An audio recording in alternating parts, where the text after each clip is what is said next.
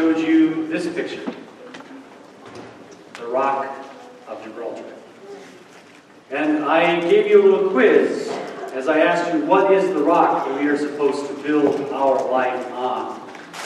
And so I'm going to ask you right now, what is the rock?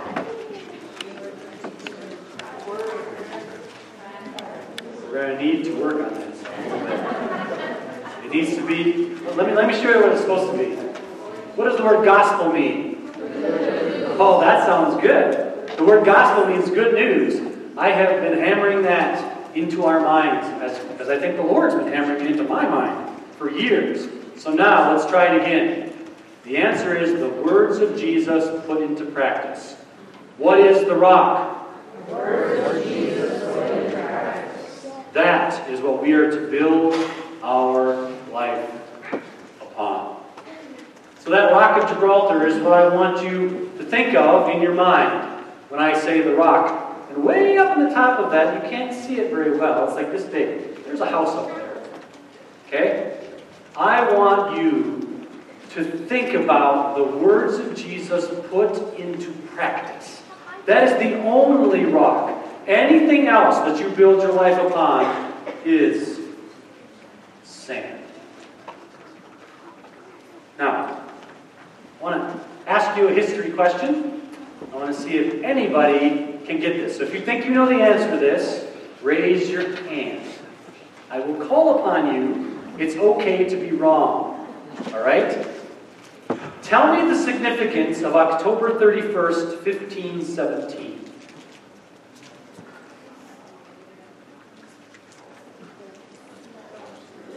Caleb? Halloween. Great guess. Halloween didn't come around for another 400 years, but good guess. Liz? 95. Don't cut off most of his theses. Yes, that is the date that Martin Luther went to the local bishop's house, the church, and pounded his 95 theses upon the door.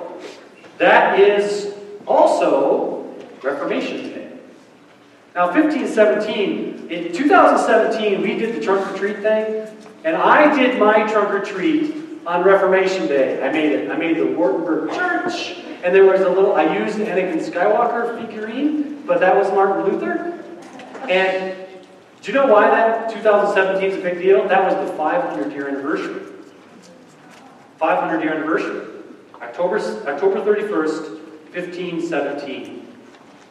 That's how long ago Martin Luther put his theses on the door. Now, Martin Luther was an interesting guy. We've got some people that have come from the Lutheran Church. So if you've come from the Lutheran Church, Martin Luther's a very important figure. But Martin Luther is also a very important figure in any church that would call themselves Protestant. A Protestant church is a church that is simply not Roman Catholic or Greek Orthodox or Russian Orthodox, any Orthodox church. There are really three main branches of Christianity. There's Roman Catholic, Orthodox, and Protestant. The Protestant Reformation. Why is it called the Protestant Reformation? By the way, you're a Protestant, okay? But if I asked you, what does it mean that you're a Protestant? You would go, I'm not really sure. Probably. That's okay. But let me explain it to you very, very briefly. Protestant Reformation. Why is it called the Protestant Reformation? Because Martin Luther was protesting the Roman Catholic Church because he wanted to reform the Roman Catholic Church.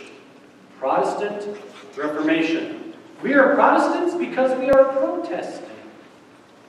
Now, you may not remember that. You may not have ever heard that. If you listen to my timeline series from long ago, you will remember that, but you might be having to dig up that information.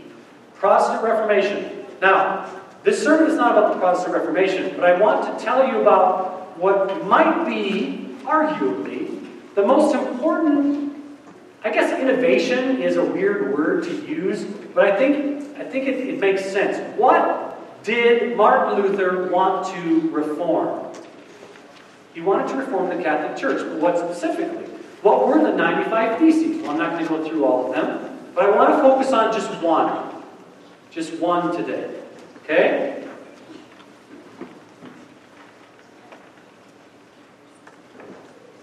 Sola Scriptura. Wow, that makes me sound smart. You don't know if I pronounced it right or not, and I don't either, so I'm not as smart as you think. Okay? Sola Scriptura. It's Latin. It means Scripture alone. Scripture alone. Would you pray with me? Lord God, as we look at your word, as we look at Scripture, we recognize that we're not smart enough. It's got to be you. So as we consider this concept, we want to draw closer to you and to understand your word so that we can understand you. So Holy Spirit, I invite you here to speak. Amen. Well, another great date in history. I should have brought the timeline up today. That would have been fun. Then you could have grown. Okay. There's another important date. That is way back in 380 AD. So 380 AD. I'm not going to ask you because I'm guessing nobody knows this. Something important happened in 380 AD. 380 years after the birth of Christ, give or take. That was the year that St. Jerome wrote or translated the Bible from Hebrew and Greek into Latin. St. Jerome's Bible, the Latin Bible. So I've talked about all of you that are former Lutherans. Now let me talk to all of you that are former Catholics. Latin is a very important language in the Catholic Church, is it not? Shake your head if you agree. Yes. Latin, of course, is the language of the Romans. The Roman Catholic Church. Everybody got that? The Latin Bible, translated by St. Jerome in 380 AD, became very important in the Roman Catholic Church. Because, in fact, it got its own name. Do you know the name of that translation of Jerome's Bible? Anybody? Former Catholics? What's the name of that Bible? The Gutenberg Bible. No, that's, you're off by 1,000 years. The Vulgate. Have you heard of the Vulgate? The Vulgate.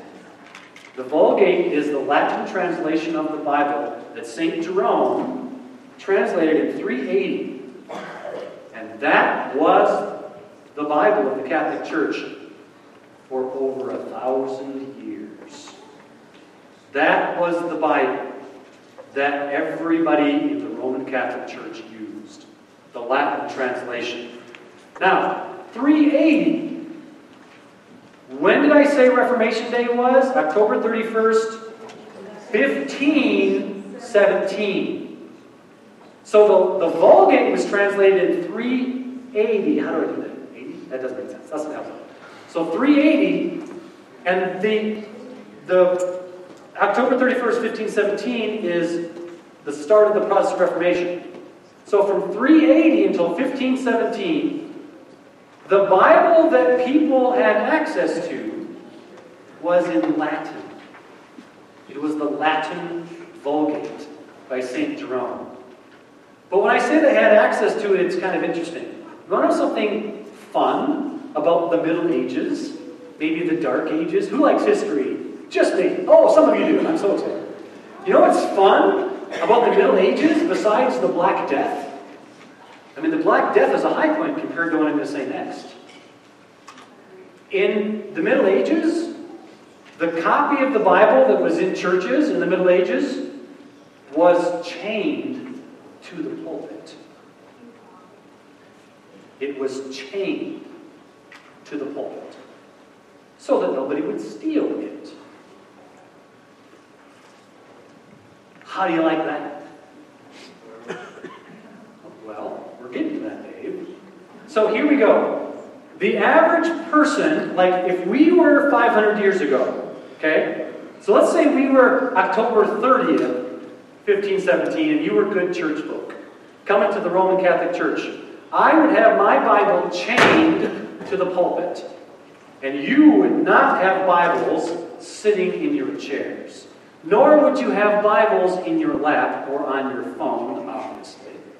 But you also wouldn't have Bibles at home. You would not have a Bible.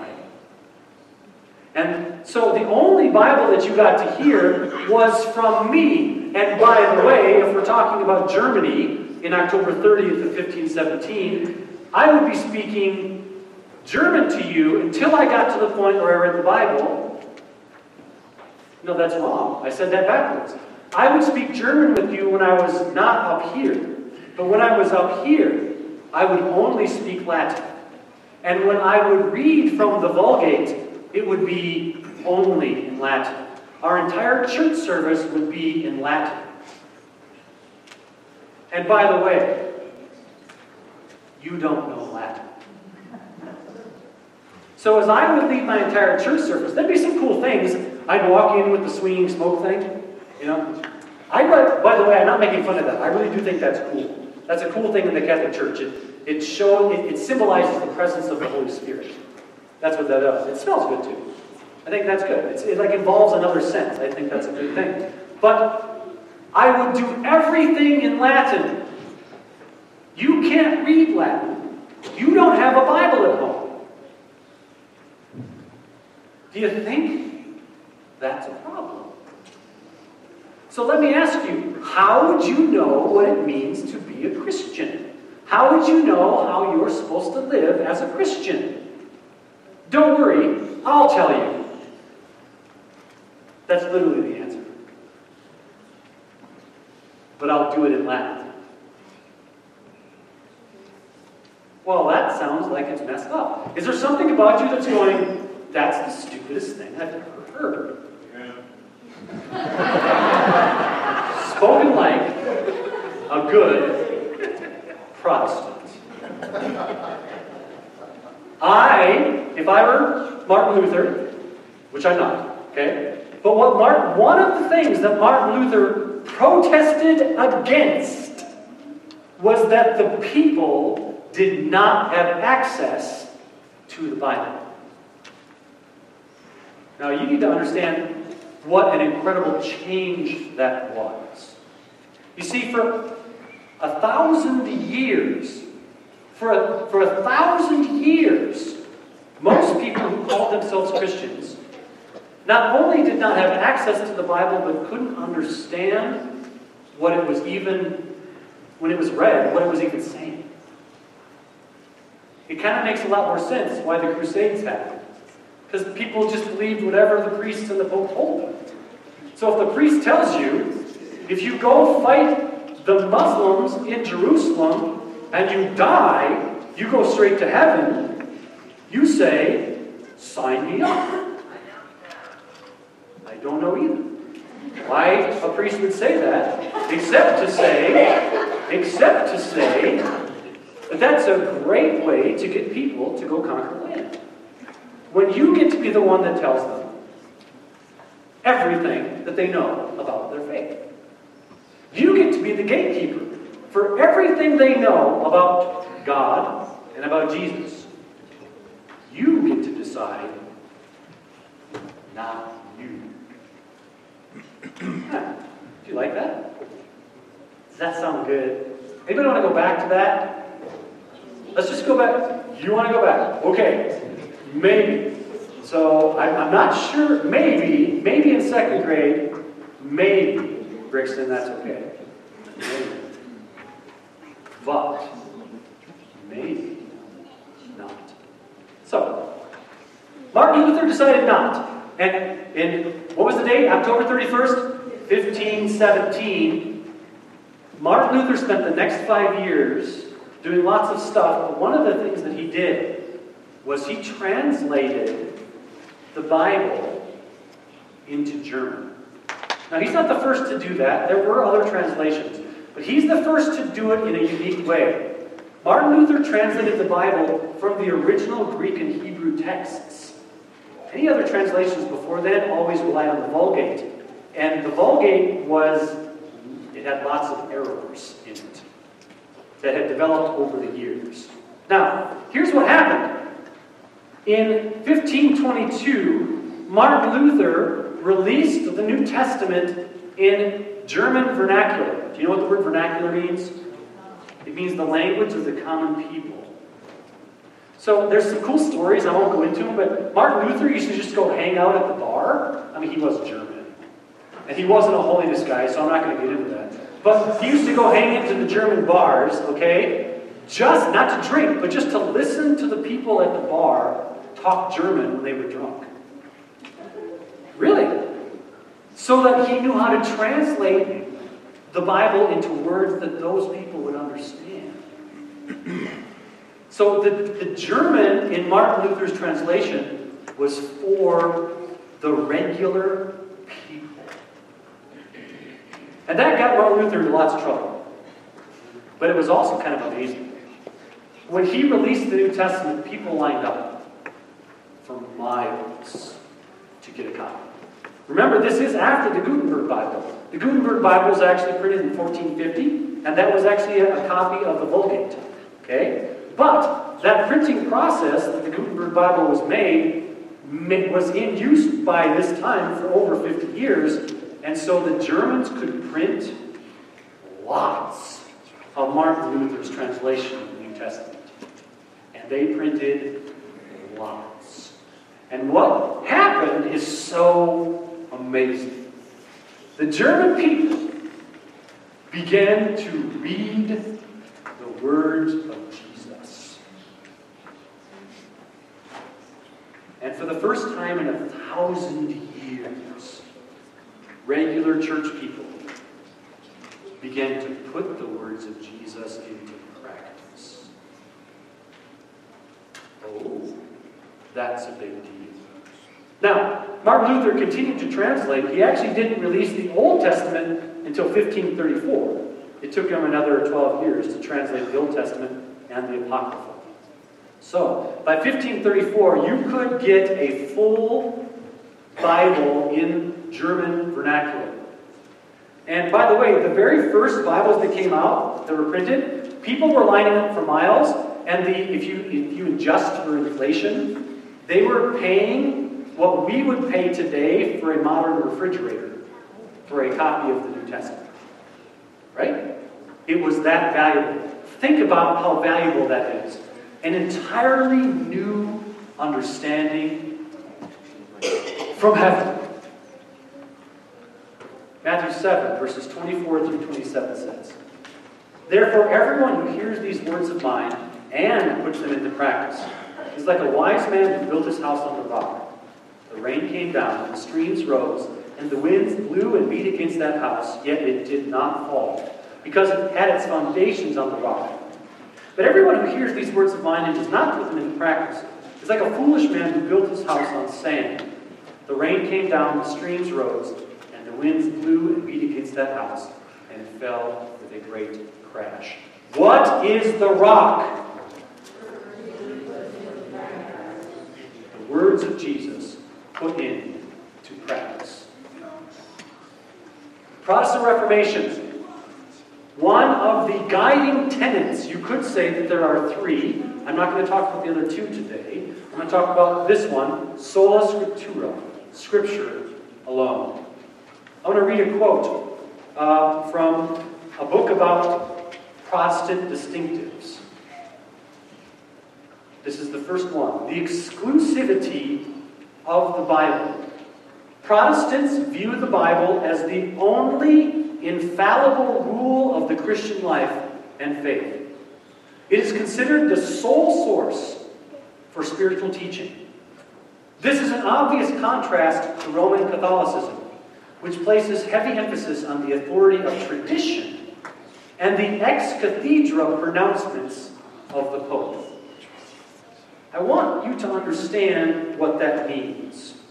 And I'm going to explain it using a terminology that I've said before, but I think it's worth saying again. The Church of God has roots in the Methodist Church way back when and the Holiness Movement. The Holiness Movement and the Methodist Church were started by a guy named John Wesley. John Wesley was an itinerant preacher, both in America and England, back in the 16 and 1700s. I'm not going to tell you more about him, but he's an amazing follower of Jesus Christ. John Wesley came up with this idea in his preaching that I think is helpful. We call it today the Wesleyan quadrilateral. Now that sounds like a fancy term. A quadrilateral is just something that has four sides. Okay? So don't get confused, don't get tangled up in the language. John Wesley said that faith is built out of four things. Okay? So think in your own life.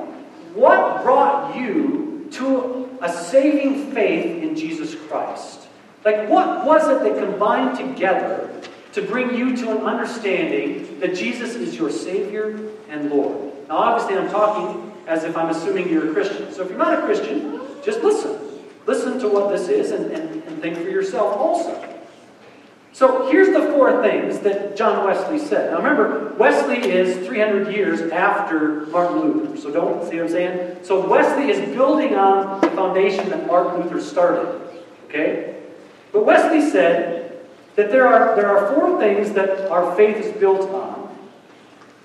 Tradition, reason, experience, and Scripture. Now, if you can understand this, it will help you understand why the church is doing some of the things that it's doing today. Okay? So let me break this down.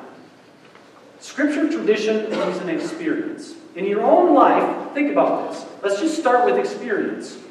Some of your faith was formed because of the experience that you have had. So let me give you an example. When I was a kid, I had the experience of going to camp meeting. And I experienced something unique that happened when I was listening to preaching. It wasn't necessarily the words of preaching, but I felt something. Right? I felt this closeness to God. Now, I think many of you have felt this in times in your life. Like there's a closeness to the Creator. Like there's something that happens inside you where you feel like God is present. And so for like me, and everybody has stories, but there's moments when you can say, I just know that was God. Right? When you pray a prayer and it gets answered, and you just know in your heart that was God.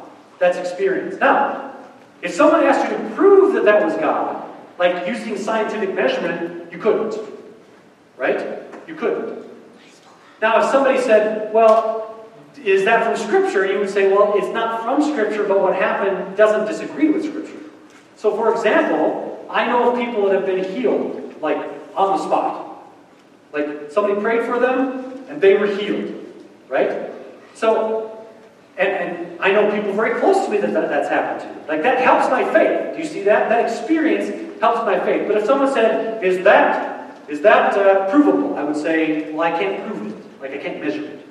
They'd say, well, does that come directly from Scripture? I could say, well, Scripture talks about healings in Jesus' name, but I can't prove that healing was from Jesus. There's no way to measure it. But experience does matter. That does affect my faith. Make sense? Okay, now reason. Reason is the idea, like we talked about, you even mentioned it. Like, there's ways to think about, logically, that God must be real. I mean, the very easiest way of thinking about this is there has to be someone that started everything. Right? I mean, there just has to be. Like, logically, somebody started this. Like, and you can say, well, it just developed, we all developed from slime. Really? We developed from slime, and a lightning bolt hit the slime. Does that seem logically plausible to you? Or does it seem more likely that somebody who's got lots of intelligence... Where did the slime come from? Well, it came from, could I do a Carl Sagan? Inside the stars, the universe exploded into being. I mean, come on, Carl. You're smarter than that, okay? Yes, it's just like we can reasonably say there has to be someone that started it. Like, even another way of saying it is, if something moves, it's because someone pushed it. Right? Or something pushed it. So here's the question. who pushed the first thing. Right? There's something about reason that helps us to understand that our faith is based on something. Right? Now, that's the second one. It's not wrong to say that there's a reasonable claim for why we believe what we believe. It's part of our faith. Now, tradition. Tradition is another one. Tradition is the idea that, like, when your family raises you a certain way, you incorporate that into your own faith structure. Now, you have the choice of throwing it away or keeping it, but there's something about that structure. There's tradition there, right? There's tradition in the way we do church. There's tradition in the way we just practice communion, right? Tradition can also become a part of our faith. It's a part of what builds who we are and how we understand God. And now the fourth. The fourth is Scripture. Scripture helps us know who God is by telling us the story of God, by hearing the very words of God. Does that make sense? Of course it does. Now let me tell you the Protestant and the Wesleyan distinction on that. All I've done so far is explain to you that our faith is built of different components. It's built in reason. It's built in our tradition. It's built in our experience. And it's built in Scripture. Here is what is unique about Protestant and specifically Wesleyan thought. Scripture, tradition, reason, experience. See that? Protestants believe in the doctrine of sola scriptura. Scripture alone is definitive for understanding our faith. The other things are helpful, but they are not authoritative. Do you understand that? So let's say this. Let's say I have an experience when that contradicts Scripture, right? So, and I believe that experience is true, but it doesn't match Scripture. Can you think of an example like that? People have experiences like this all the time. So here's an example. We use Jehovah's Witness as a good example, right? Jack just talked about this. So let's say a Jehovah's Witness comes to my door, and they say, well, Jesus isn't God. And I have this super warm feeling that comes in my heart. Oh, that feels so right. Right? Oh, that feels so right. I can feel the presence of God come and speak to me in my heart when I hear that Jehovah's Witness tell me that. Where's my Family Feud buzzer? I need that buzzer again. And why? Because your fuzzy heart feeling doesn't match Scripture. You see that? So fuzzy heart feelings aren't wrong, but they're always measured against Scripture. Hear that? Reason's the same, as is tradition. Those three things are always measured against the authoritative, which is Scripture. Is everybody tracking with me? That's what we believe. And I'm not scared to say that's what we believe. But lots of churches today don't like to say that. What is the rock? The words of Jesus put into practice. We believe in this church that this is God's Word. Let me say that another way. I want to read a quote. The Orthodox means accepted by Christians, okay? The Orthodox view holds that the Bible is the revealed Word of God, given by the inspiration of God. By inspiration, both verbal and mechanical, that just means written. It is meant that the Holy Spirit was in full control of the Bible writer, by either verbally dictating everything he was writing, or using the person as a tool to work through. This doctrine of inspiration comes to the logical conclusion that the original manuscripts are without error or contradiction. The Bible is the complete and sufficient revelation of God. I am not afraid to say that. That the original manuscripts were inspired and they are without error. Now, obviously, we have many different translations of the Bible today, right? Translations means that there were translators. So when I say I believe that the Bible is without error, I'm talking about the original manuscripts. Because there are translation error possibilities. It's just a fact. It's a part of translation. But the original manuscripts are without error. The Bible, we believe, is the authority, not one of the authorities. Now, how is that different than the Roman Catholic Church? I'm glad you asked. Who's excited by this? Nobody. You guys are like, I'm just barely struggling. Here's us. Scripture, right? Experience, tradition, reason. Okay? Here's the Roman Catholic Church. Scripture, tradition. In the Roman Catholic Church, the tradition of the Catholic Church itself has equal authority to the Bible. And when I talk about the tradition, specifically I'm talking about the Pope has the authority when he speaks ex cathedra, which means from his special chair in Rome. The Pope has the authority to make statements that are equal to Scripture. And the Roman Catholic Church is required to follow them as Scripture. I protest that. Do you? I think you do. And yet, the Protestant Church has splintered and split so much in the last 500 years, it's insane. Why have we splintered and split? It's because of what we believe about the inspiration of Scripture. I'm going to read to you 18 different ways that Protestant churches view the inspiration of Scripture. 18 different ways. Ready? Some of these I agree with. Most of them I don't. But these are all Protestant church beliefs about Scripture. Some believe that Scripture is just a theory. Some believe it's an explanation, a dictation. Some believe that God raised up men, prepared their vocabularies, and then dictated Scripture to them. Some believe in a doctrine called natural inspiration. Some believe the writers of Scripture were men of great genius with talent like Shakespeare. There was no supernatural involved. Some believe it's just mystical. Some believe that the writers of Scripture were Spirit-filled and Spirit-guided believers. Some believe in a doctrine called neo-orthodoxy. Some believe the Bible is a fallible and often unreliable witness that just points to Christ.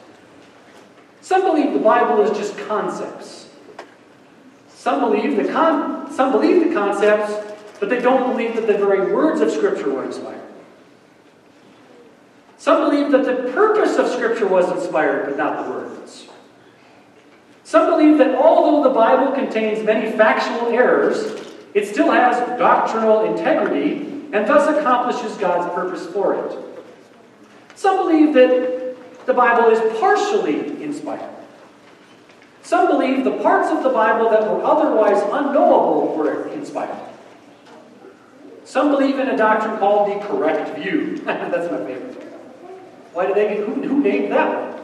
The people that believe it. Number 18, and then finally, some believe that God superintended the human writers so that, while allowing for their own personalities and writing styles, they recorded without error God's word to man.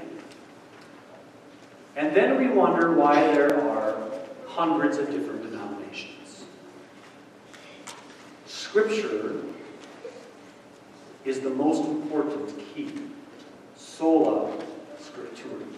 What do you believe about Scripture? What do you believe? You know, that was one of the first questions I was ever asked when I candidated here almost 17 years ago. Right, Dave? I always bring that up. Dave's the one. You and Mark Eichler, that was one of the first questions we asked. Where do you stand on Scripture? Man, is that an important question. Where do you stand on Scripture? See, this is the key. Because if you believe Scripture is not God's Word, or it's got like all kinds of problems in it, or is just sort of like maybe you can use it as more of a concept. Do you understand what you're standing on? Sand. Because if the rock that you are to build your life on is the words of Jesus put into practice, but you don't trust the words, not only will you not put them into practice, but you will be on sand. And when the storms come, they will wash you away. Our church believes that the Bible is the very Word of God. Our church believes that this book tells us everything we need to know about God and about how we are to live as followers of God. This book is the highest authority. The authority against which everything else, even our reason, even our experience, even our tradition, will be measured against. And if any of those things are found wanting against the lens of Scripture, they are to be discarded. So, I just thought that was worth saying. It was worth saying what we believe about Scripture.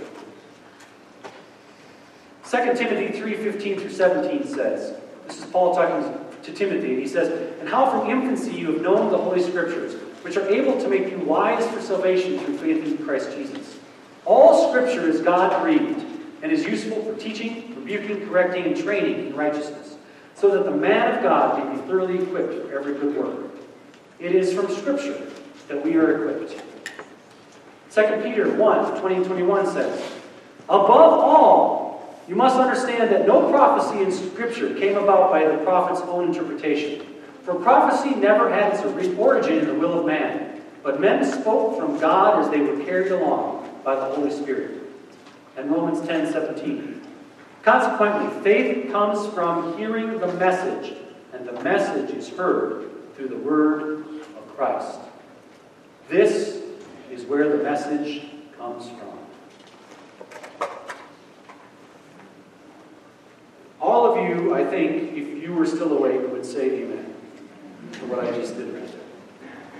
Some of you are struggling because you've heard this many times. You're like, he's not telling me anything new. Well, sometimes in church, we say things we already know to remind you. To reinforce again where our church stands, what we believe, and why we believe it. If you do not have Scripture as your foundation, why would anybody believe anything you say? Why would you believe what you say? Because you've got a warm and fuzzy feeling? Well, I don't think God would do that. Really? And you're basing that upon what? Well, because that's just not the way I think God is. Based upon what? Well, I just couldn't worship a God that did that. Really? You know what that's worth? Look at that. I want to know what God does do, what He has done. I want to know who He is. You know how I know that? Not by the way I feel about God. Not by the way I think God has to be to fit some logical argument in my head. I know lots of Christians that don't just elevate tradition at the height of Scripture. I know Christians that elevate reason at the height of Scripture. Well, I understand God to be this, this, and this, therefore. And then you say, and that doesn't match with this. And they say, yeah, but I know better. Really? Sand. Sand. That's all that is. No matter how lovely it's packaged, it's sand.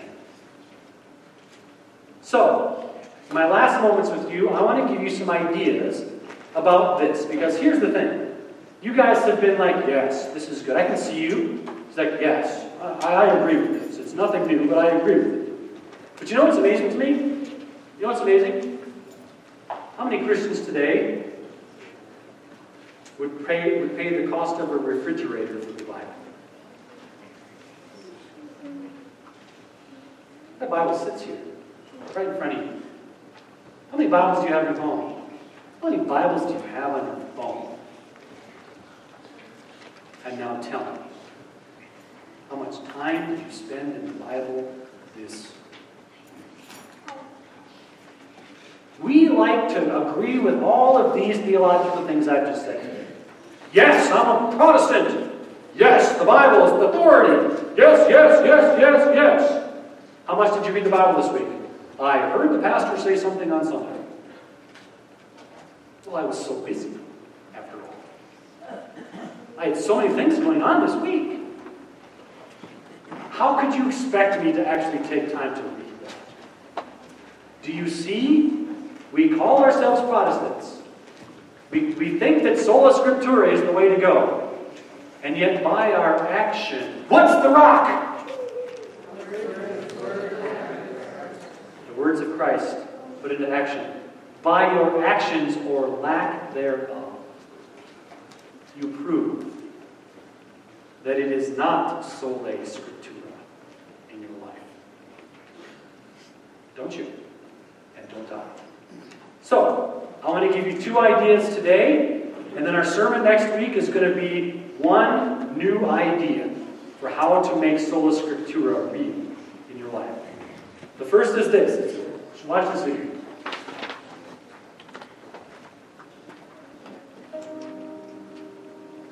Welcome to our study of the Gospel of John. I have fallen in love with the work of Paul as I've studied the book of 1 Corinthians, and I believe you will too. This is where Jesus taught, in Capernaum. And you have to understand this scene. The Lord is my shepherd. And over the next 6 weeks, we're going to look deeply into the 23rd Psalm. Right Now Media. It's for groups. It's for personal devotion. It's for parents. The bullseye of parenting is to raise children who become like Jesus. It's for kids. This is Phil. We're digging into the Bible, which, as we've mentioned, is more than just a book. It's for tough times. So when you recognize that you're trying to have a conversation with your spouse and they're not ready to talk, it's not helpful to keep pressing them. It's for every phase of life. If you've made mistakes with money, you know what that makes you? Over 12. And now, it's yours. We've purchased a Right Now Media subscription for everyone in our church. So check your inbox for the digital invitation and download the app for instant access to thousands of biblically based videos. Get equipped. Get inspired. So I've had a lot of people tell me, well, I just can't read and comprehend the Bible. And those same people will watch Netflix for hours on end. So, see that thing right there? You have a free subscription to Right Now Media. 10,000 Christian videos. The vast majority of them are Bible studies. If you are a visual learner, then use this resource. We've already purchased it for you. Our church pays a monthly subscription for you to have access to this.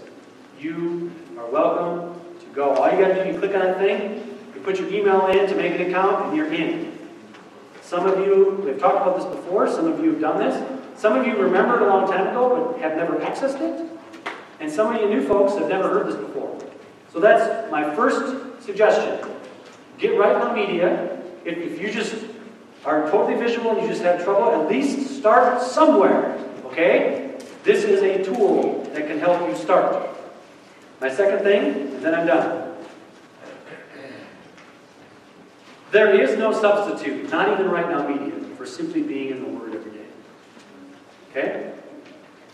My second suggestion to you is to get into the Word every day. And as a family, that means having a time of family devotion. If you've got kids, if you don't got kids, if it's just you, or if it's just 2 of you, it doesn't matter. You need to have a time every day where you read Scripture and pray. It might be short. And some of you with little kids are like, I don't know how that's going to work. Right? Here's how it works. You start. You make it something you do every day. And if you've got little kids reading straight out of the Bible, it gets a little tricky in Leviticus. So what I'm going to recommend is a resource called Edgar Meyer's Bible Story Book. It's a resource that's been used for literally 80 years. It's wonderful, and it just goes through the story of the Bible from start to finish. You read one story a day, it's one page a day, there's some questions at the end, you talk about the questions of the family, and then you pray together. In my own family, that's what we did, and when my kids were younger, we went through Edgar Meyer's. We went all the way through it with Ryan. Then we started over when Elisa started. And again, when Gabrielle started. Poor Ryan's been through that book about 5 times. By the way, Edgar Meyer's Bible Story Book, when I was in seminary, seminary students have to pass a Bible competency exam, which is a good thing, right? Do you know what we used to study before the exam? Edgar Meyer's Bible Story Book. The seminary students would just read through Edgar Meyer's in about 2 days, and we would ace our exam. Okay? So if you're a parent that's like, well, I don't want to look silly in front of my kids, great. Read through it with your kids. Let them answer the questions, and don't let them know that you didn't know the answer. You're just learning along with them. See how that works? All right. Now there's a huge gap that we need to talk about next week. I'm going to share with you next week one more thing that I think our church needs to do. Because I don't think we're reading Scripture. I don't think we are. So that's next week. Don't miss it. Thank you, Jesus, for this time we've had together. Thank you for your word. May we value it even more than the cost of a refrigerator. May we value your word. May we be hungry to search it. May we, Lord, really believe and live sola scriptura. And may this church be founded on the rock. May the words of Jesus being put into practice define us. In Jesus' name, amen. Thank you for coming this morning.